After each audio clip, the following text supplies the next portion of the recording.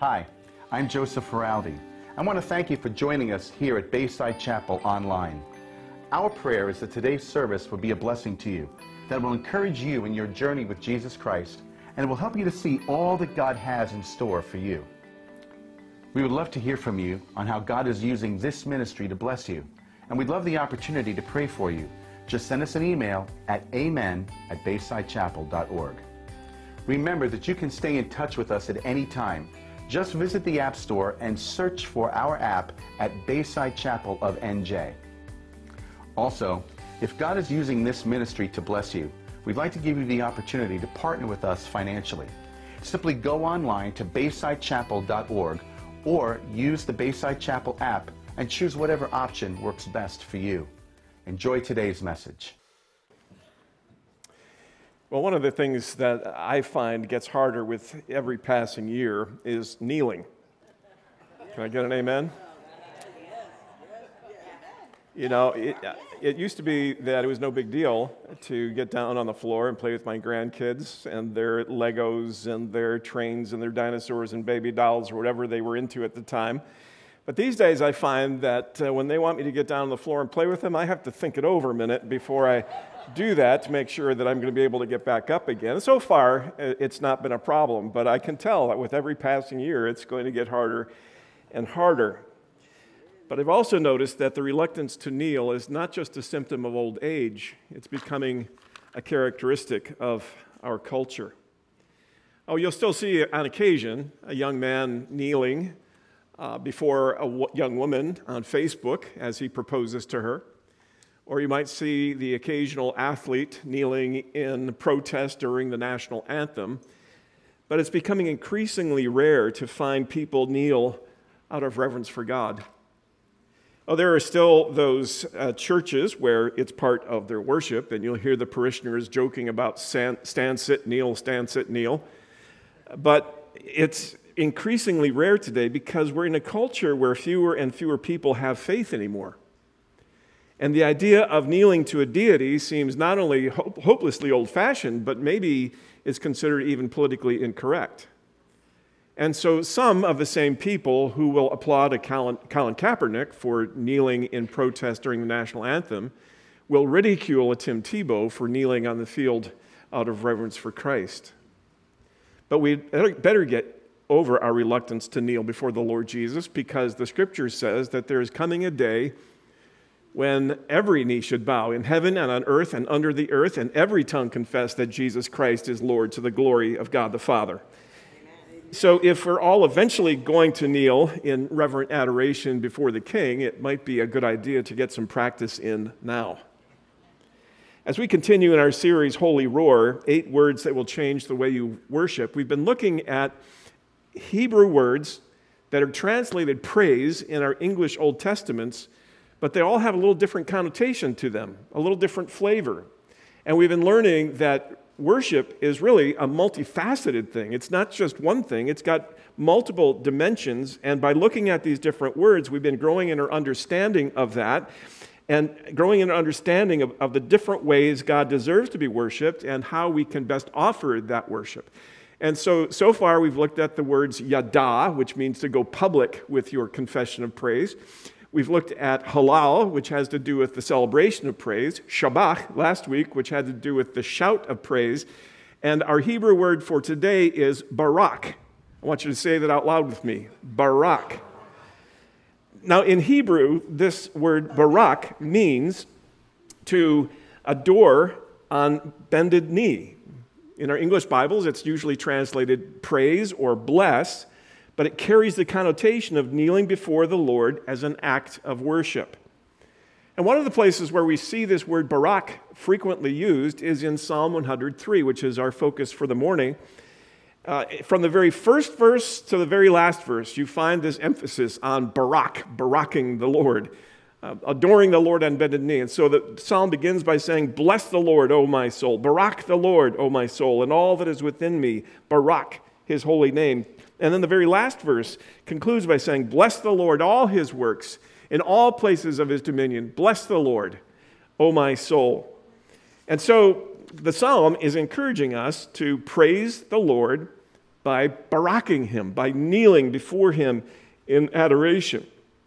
Psalm 103 is a psalm of David, and it's sometimes called a pure note of praise, because unlike some of David's other psalms where he begins with a complaint or by talking about a life situation he's going through, and then eventually he gets around to expressing his confidence in the Lord and even worshiping the Lord, Psalm 103 begins with praise and ends with praise and is filled with praise all the way through. And so it begins with David having a conversation with his own soul about all the reasons he has for praising God. He's reminding himself that if even he, the mighty king, should get on his knees in adoration of the King of Kings, then so should God's people. And so then he speaks to the nation of Israel about all that God has done for them, inviting God's people to join in this praise.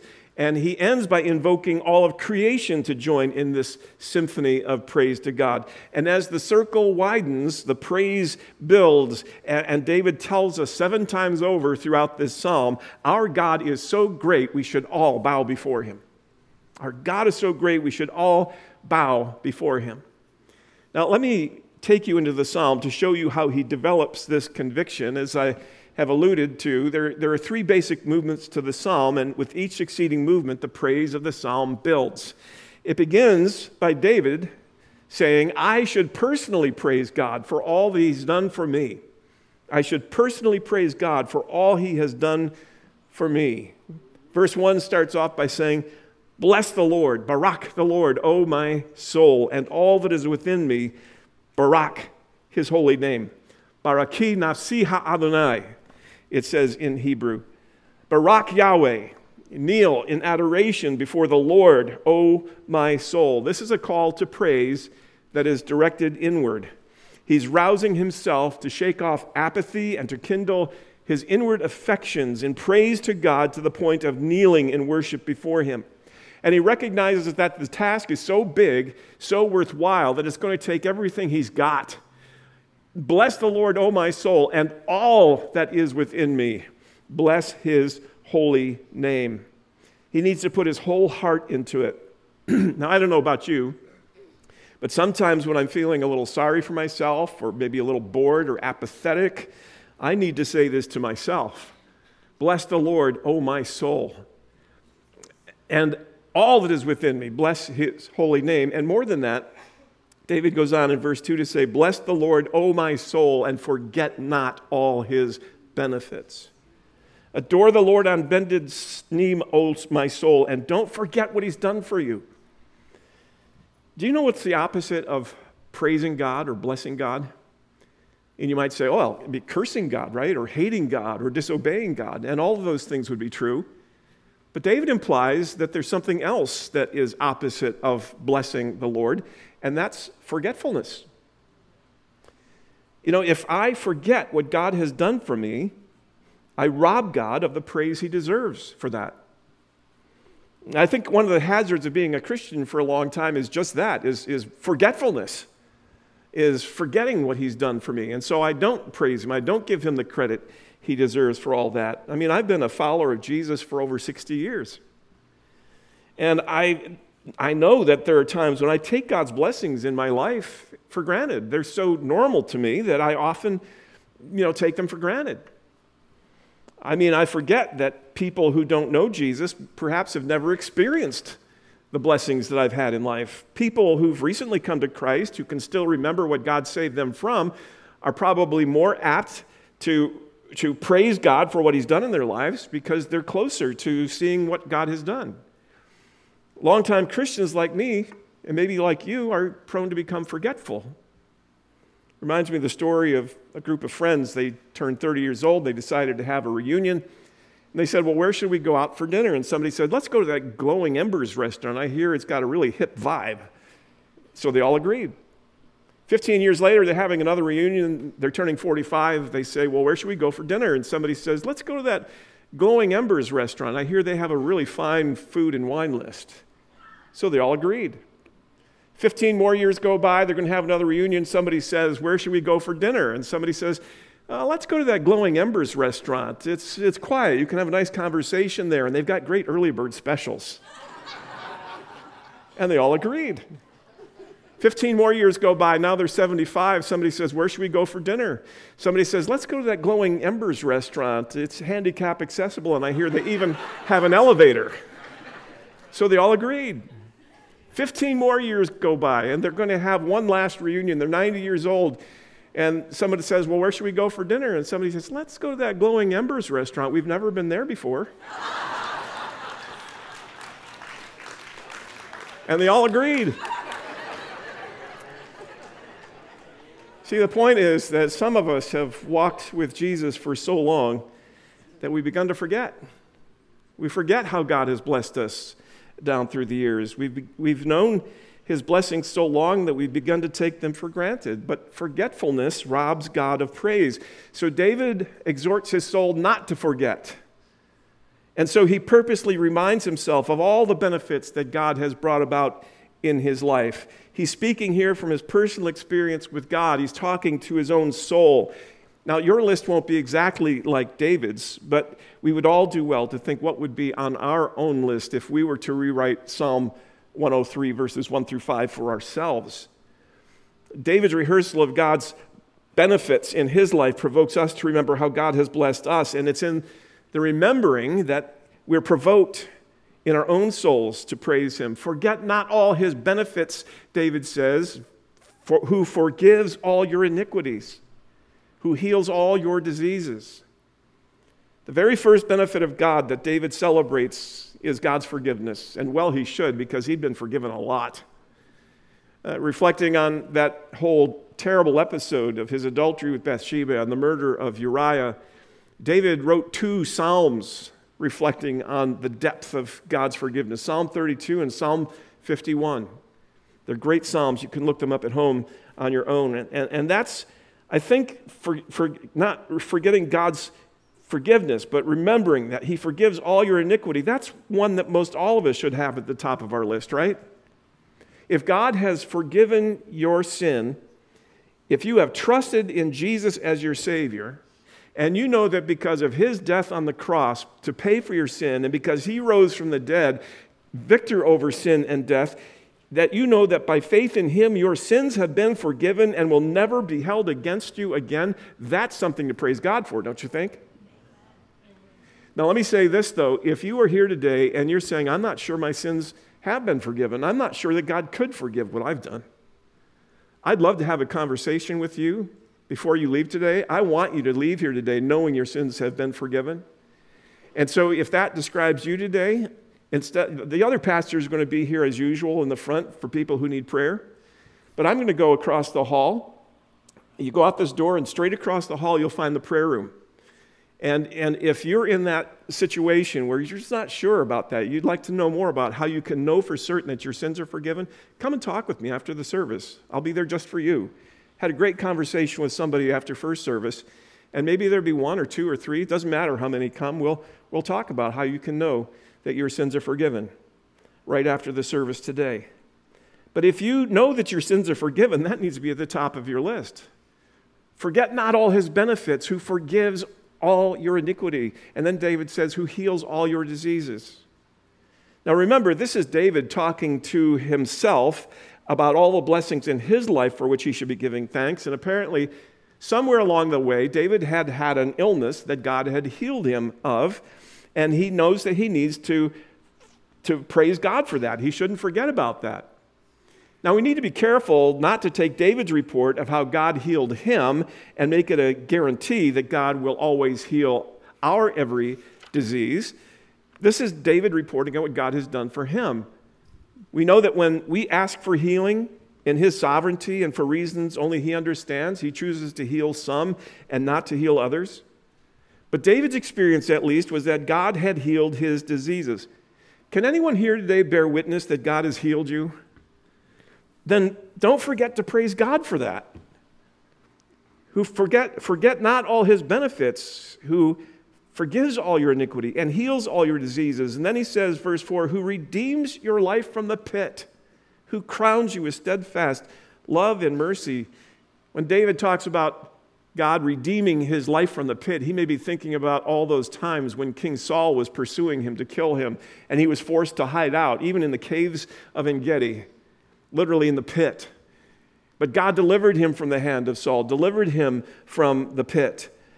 Can anyone here bear witness that God has delivered you from a life-threatening situation? Then by all means, praise him for that.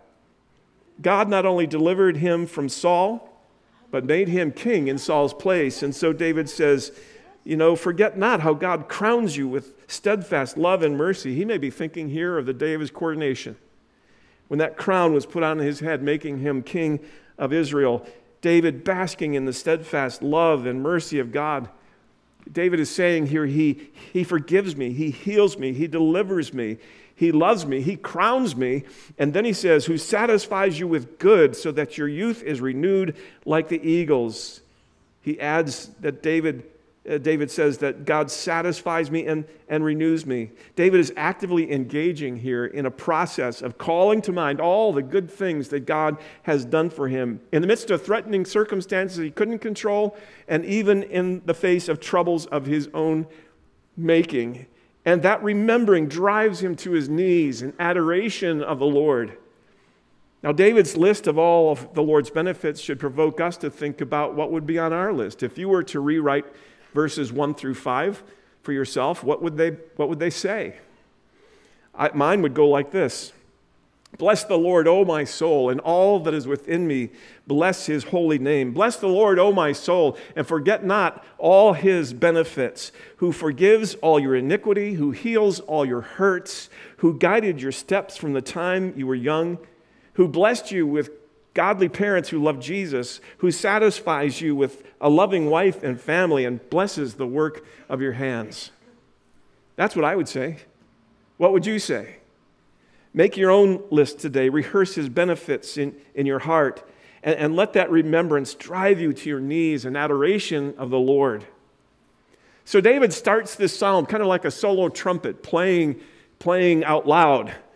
And he's saying, I should personally praise God for all he has done for me. And then in the middle movement of the psalm, the orchestra comes in to play along with David. It's no longer about God's dealings just with David, but about how God has dealt so mercifully with the nation of Israel. And the praise being offered moves from just one voice to the voices of many. The praise begins to build. So it starts with saying, I should praise God for all he has done for me. And then it goes on to say, we should praise God for how he has dealt mercifully with us. The king is saying, oh, Israel, remember what God has done for us. He says in verse 6, the Lord works righteousness and justice for all who are oppressed. He made known his ways to Moses, his acts to the people of Israel. He's saying to the nation, when we were oppressed, people, slaves in Egypt, the Lord brought about justice for us. His righteous judgment fell upon Egypt, and we were delivered. And God raised up Moses and made himself known to us, and through Moses and Aaron made his ways known to us. He gave us the law. He led us by a pillar of fire by day and a pillar of fire by night and a pillar of cloud by day. He parted seas and rivers for us. He fed us manna in the wilderness. He drove out our enemies before us so that we lived in cities we had not built and ate grapes from vineyards we had not planted. And David could add that during his own reign, the Lord had given them victory everywhere David had gone. And through it all, David says, the Lord has been so gracious and patient with us. Verse 9. Verse 8 rather, the Lord is merciful and gracious, slow to anger, abounding in steadfast love. Did you know this is exactly how God described himself to Moses in Exodus 34 and verse 6? Do you remember that when Moses went up the mountain the first time to receive the 10 Commandments, the people got tired of waiting for Moses, and so they made for themselves a golden idol, a golden calf, which then they worshiped, and they're dancing around this calf and worshiping this idol.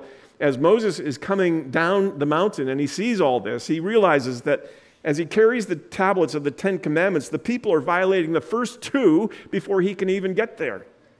In anger, he throws down the tablets and smashes them. He comes down and puts down this idolatry cult, and he pleads with the Lord in mercy for the people that he would forgive their sin.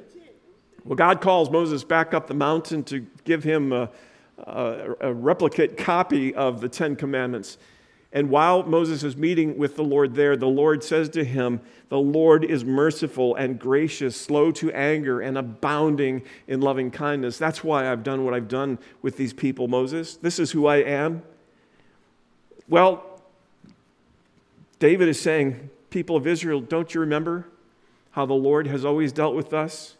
He's merciful and gracious, slow to anger, abounding in steadfast love. And then he goes on in verse 9 to speak of God's gracious dealings with this nation that had so often wandered away from him, deserving his discipline. He says he will not always chide, nor will he keep his anger forever. Yes, there are times when we anger the Lord, but he has always proved to be merciful and gracious, slow to anger, abounding in steadfast love. Israel had given God plenty to be angry about. Time and time again, he was patient with Israel, giving them opportunity after opportunity to repent. By rights, he should have judged the nation many times over. On several occasions, he would have been justified wiping them out altogether. But David says, no, here's the kind of God we have.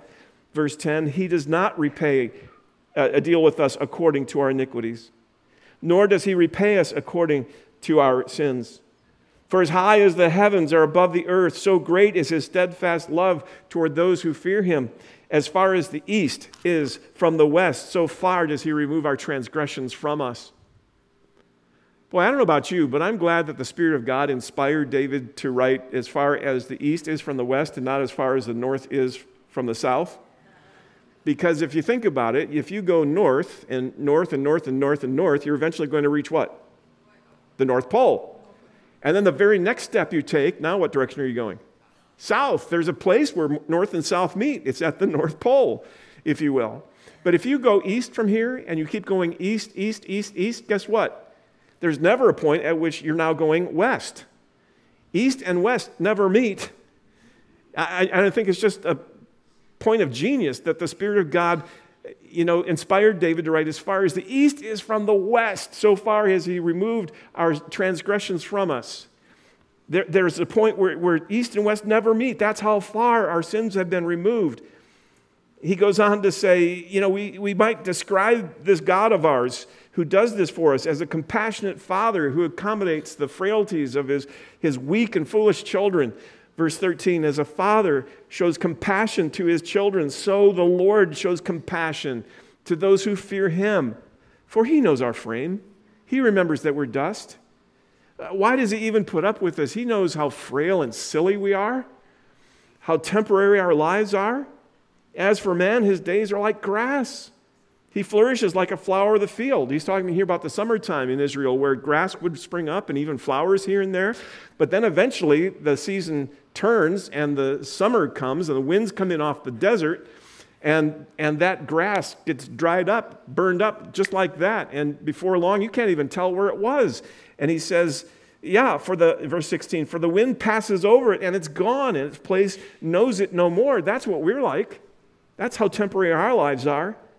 But, he says, verse 17, the steadfast love of the Lord is from everlasting to everlasting on those who fear him, and his righteousness to his children's children, to those who keep his covenant and remember to do his commandments. We may be weak and our lives may be brief, but God's love for the children who live in covenant relationship with him is tenacious from everlasting to everlasting. David is saying that Israel has known the mercy and grace of God like no other people who have ever walked the face of the earth.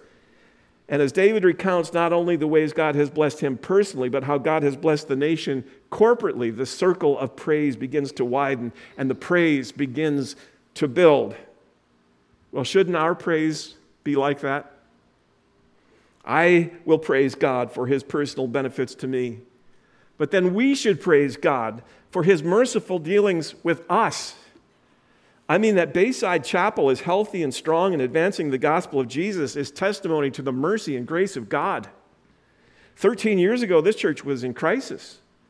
The sin of some of her leaders had been exposed. People were disillusioned and divided. A number of people had left. The giving had suffered. Budgets had to be cut. Some staff had to be let go. Some wondered if the church would even survive. And by rights, God could have turned his back on this place altogether. But I believe it was in response to the prayers of godly people here who pleaded for God's mercy and the healing of this wounded congregation, that God poured out His grace and His mercy and has seen fit to bless us again. You want proof that the Lord is compassionate and gracious, slow to anger, and abounding in love? You want proof that the Lord is a compassionate Father? Then just look at the mess that Bayside Chapel had become and how God has chosen to use us in recent years.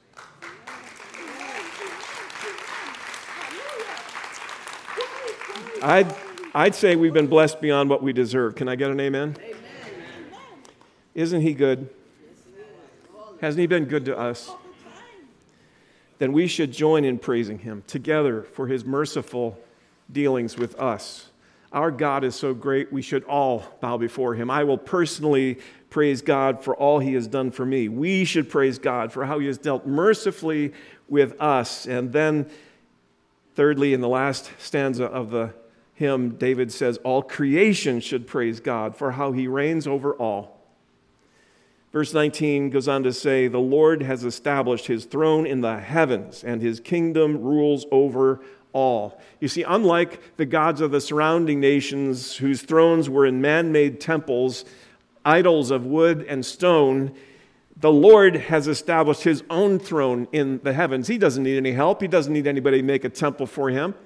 And His temple isn't here on earth. He has established His throne in the heavens. And unlike the pagan nations, the surrounding nations who believed that they had the God of the seas, or theirs was the God of the plains, or theirs was the God of the hills, David says, well, our God rules over it all.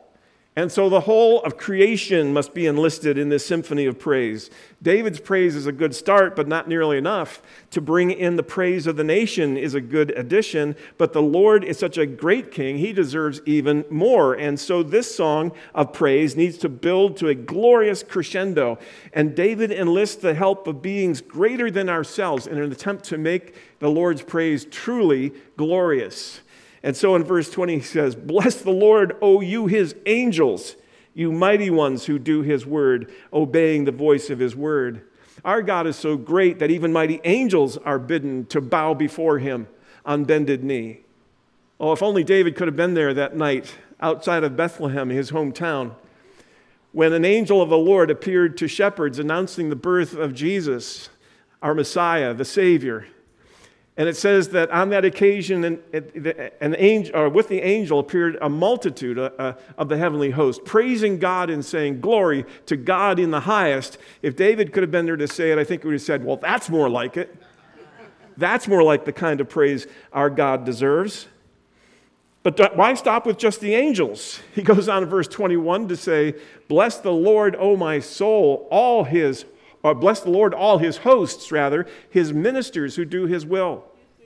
Now, when he talks about the hosts here, he's most likely talking about the heavenly hosts, the sun, the planets, the moon, and the stars, those beings that move at His command, giving light to the earth and warming the earth and causing the tides to rise and fall. David is saying our God is so great that all the heavenly hosts should bow in humility before Him. And why stop just with them? Verse 22, he says finally, bless the Lord, all His works, in all places of His dominion. Bless the Lord, O my soul. All of God's creation everywhere is invited to join in this mighty chorus, praising the Lord on bended knee. Now, if it seems strange that David would enlist things like stars and planets and animals and inanimate objects to join in praising God, consider this. Research in the field of bioacoustics has revealed that every day we are surrounded by millions of ultrasonic songs that are beyond the threshold of our hearing. Did you know, for instance, that the electron shell of a carbon atom produces the same harmonic scale as a Gregorian chant? Or that whale songs can travel thousands of miles underwater? Or that meadowlarks have a range of 300 notes? Supersensitive sound instruments have discovered that even earthworms make faint staccato sounds. Arnold Sommerfeld, the German physicist and pianist, observed that a single hydrogen atom emits 100 frequencies, making it more musical than a grand piano that emits only 88. Science writer Lewis Thomas summed it up this way. He said, if we had better hearing and could discern the singing of seabirds, the rhythmic drumming of schools of mollusks, and even the distant harmonics of flies hanging over a meadow in the sun, the combined sound might lift us off our feet.